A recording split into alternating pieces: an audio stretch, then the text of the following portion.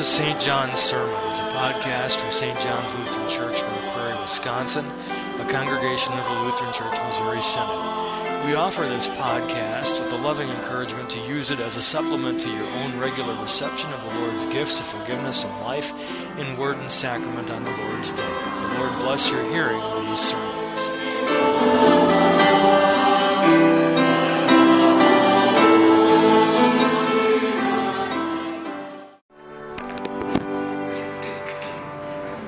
Grace to you and peace from God the Father and our Lord and Savior, Jesus Christ. Amen. The text is the Holy Gospel. Dear friends in Christ, here is the Word.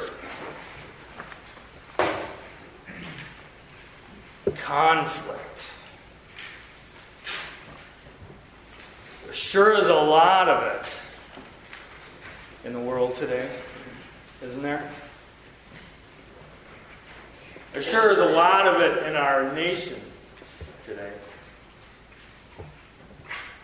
There sure is a lot of it in our lives today. And indeed, there sure is a lot of it in the church, too. It's kind of funny. Whenever I talk with people about conflict, I'm never sure if they're surprised by it or not surprised by it. There's a way in which living long enough and as conflicted a world as the one in which we currently live, you get a little numb to it after a while. You just sort of, oh yeah, that's what they do out there in the Middle East. Oh yeah, that's what they do over there in D.C. Oh yeah, that's what they do over in my cousin's house. I think it's always surprising to mention conflict in a Christian context, though, that there is so much in the church. Our district president, John Willie, confessed to me one time that 85% of the work that he does as our district president, our bishop, I guess you could say, is work out conflict in congregations. Wow. That's just a lot. You know, you have to be a special person to do that job if you can manage that much conflict all the time. 85% of what he does. It often surprises us. It surprises us that there should be that sort of problem also in the church. And yet, take a look at our text. That's where the conflict is in our gospel text. It's there among the disciples. Before we contemplate how that happened, we got to contemplate how conflict happens in general. It's been said, put two people in a room, and you're going to potentially have conflict. There's some cynicism out there about marriage these days, and how, if everybody wants to be married, regardless of their orientation, let everybody be as miserable as we are. That's the sort of joke that flies around. It's a little cynical. Not necessarily true and not a good view of marriage, but the fact of the matter is it happens in families for a reason. Marriages are one flesh until both of those parties start to establish sometimes some individuality, and then all of a sudden some conflict starts to arise, and it happens in every marriage, even good marriages. There's going to be at least low-level conflict.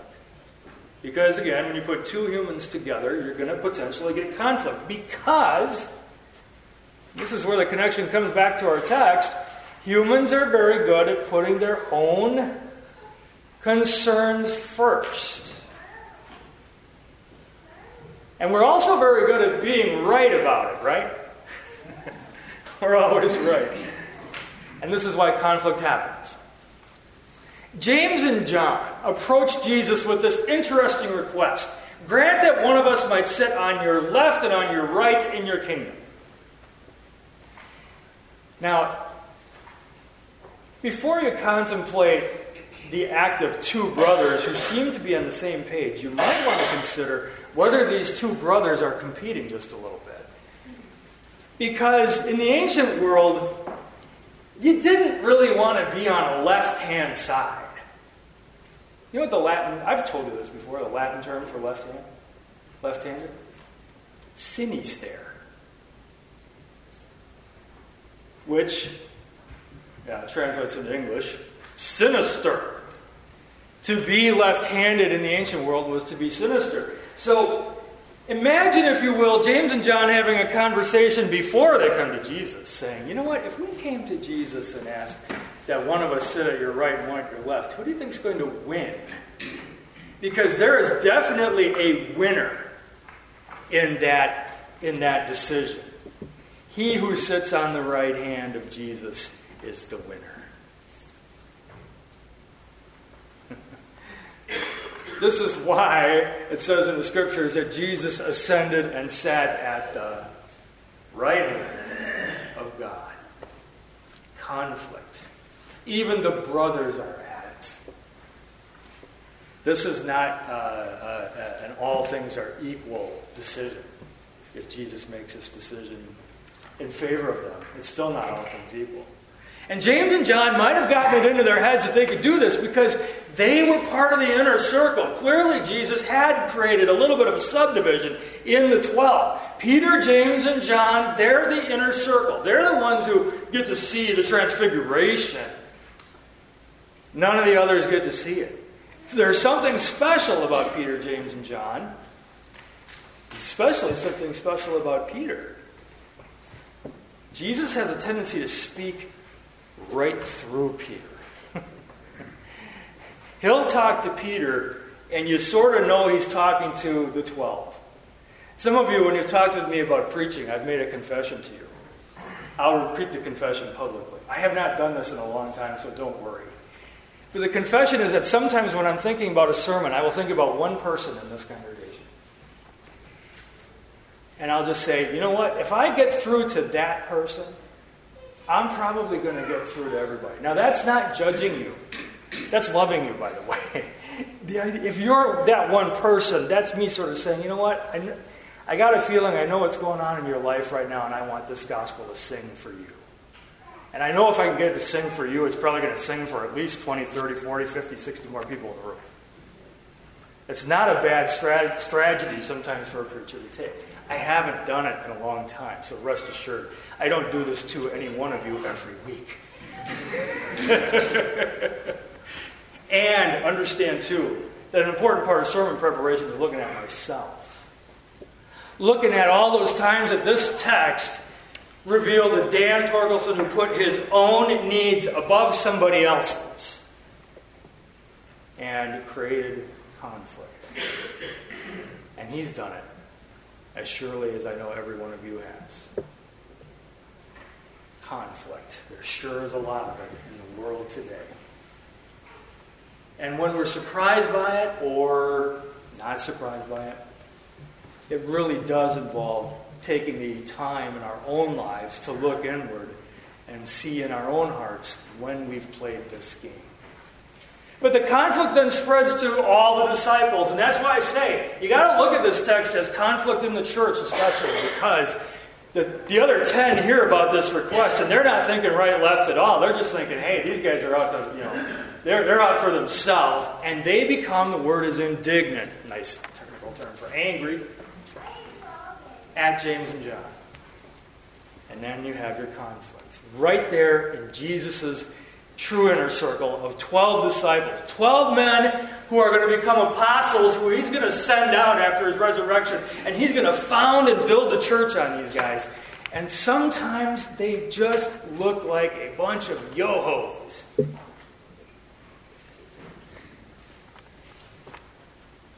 Chief of sinners, though I be. Haven't we all? I have good news for you today. When we're all gathered here together in this holy house on Sunday morning, all those yo-ho moments don't matter anymore. James and John came to Jesus with a bit of a yo-ho request. It was a silly little exercise, probably between the two of them, to see who would wind up on the right hand. And Jesus doesn't call them silly. He doesn't run them down. But he seizes the teachable moment and reminds us that in the Christian church, where Christ is first and foremost, His example is the one to follow. His example is the one that's so surprising. He is a king who doesn't act like it when he's here on earth. In a week, we're going to celebrate his entry into Jerusalem.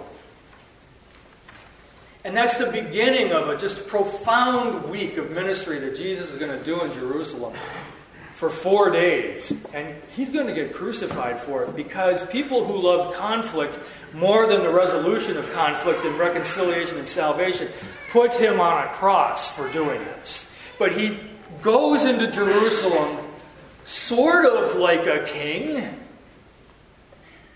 But what a strange kingdom. Not riding a powerful steed, but a humble donkey. And people receive him coming in like they would receive a king. But then the ministry is all about teaching and healings, and it's all about getting the message that people need the most to them. And what we often think we need the most is our way, right here, right now. And Jesus says no. And this is actually going on in this conversation in Holy Week. He says to 2 disciples and then to the 12, that's not how we play things. That's not how it works. Whoever would be first must become last, slave, servant of all. And Jesus will put his money where his mouth is for them. He'll go to a cross. He'll take the mock king language. Jesus of Nazareth, King of the Jews. He'll wear the purple robe and take the insults.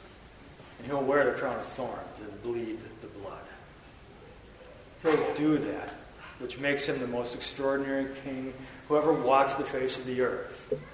You see, conflict is fundamentally about power.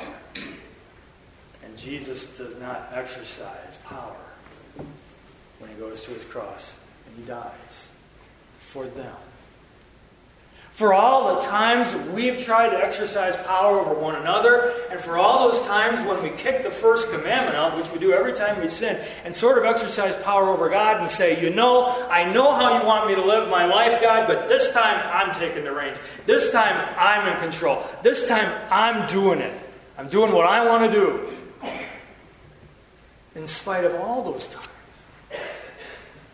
Jesus still loved his disciples enough to patiently teach them, patiently endure discouraging, patiently endure the insults, patiently endure the cross, patiently give up his life for them. It's a pretty profound contrast that we see between last week and this week. Last week I'm bouncing up and down because, hey, it's the 4th Sunday in Lent. And the 4th Sunday in Lent has got that theme of rejoice. And we get a little breather from Lent. And then the 5th Sunday in Lent comes and hits you. Conflict. Bang. As we get closer and closer to Jesus' cross, we're going to come to appreciate the sources of that conflict more and more. When there's conflict between two people, someone has to lose. You ever notice that? Which means someone has to win. Jesus loses.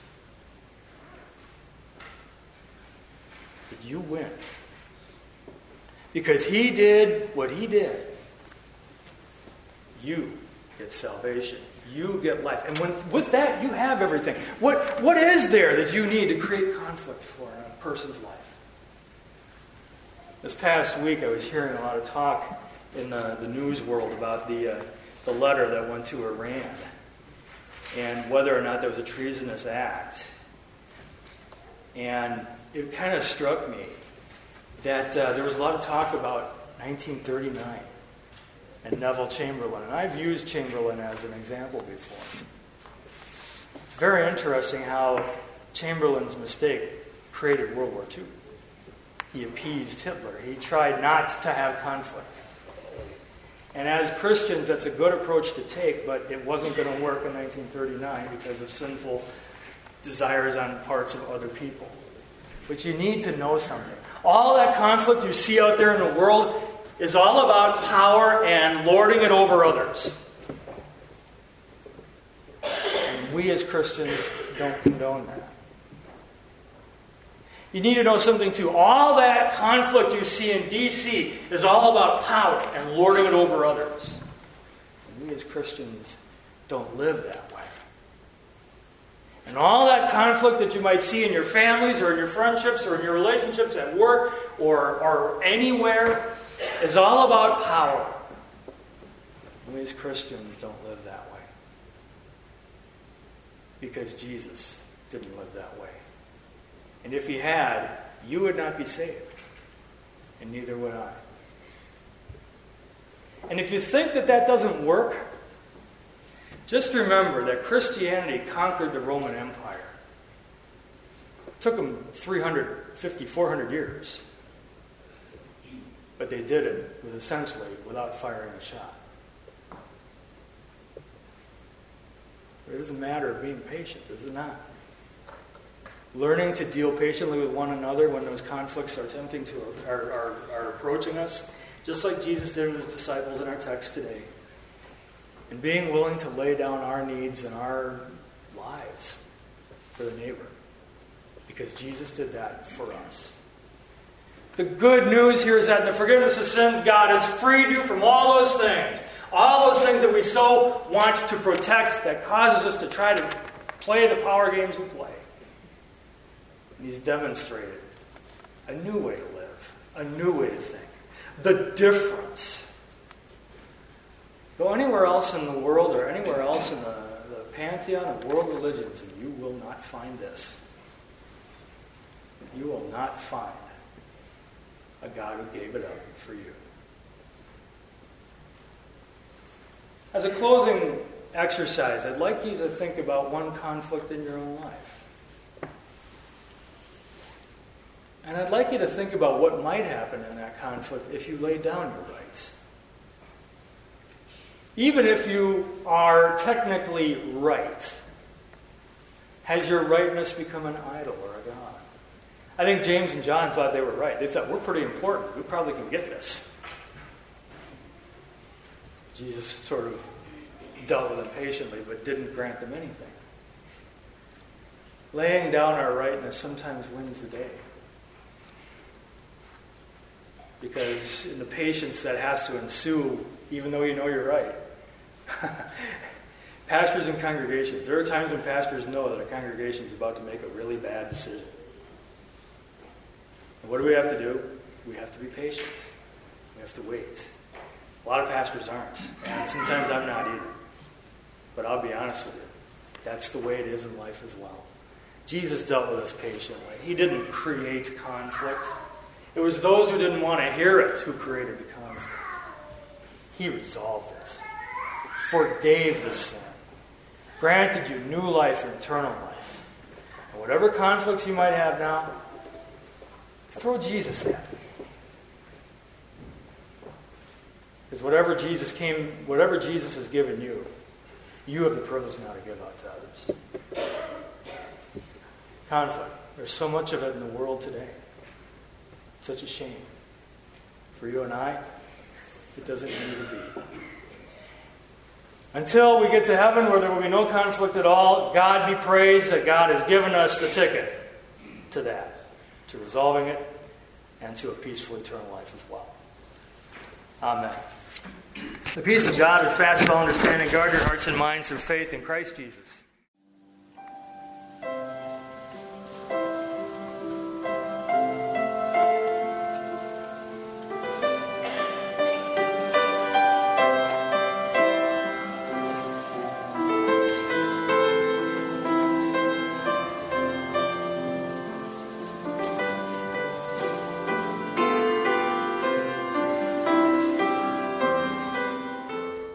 This podcast is a service of St. John's Lutheran Church in North Prairie, Wisconsin.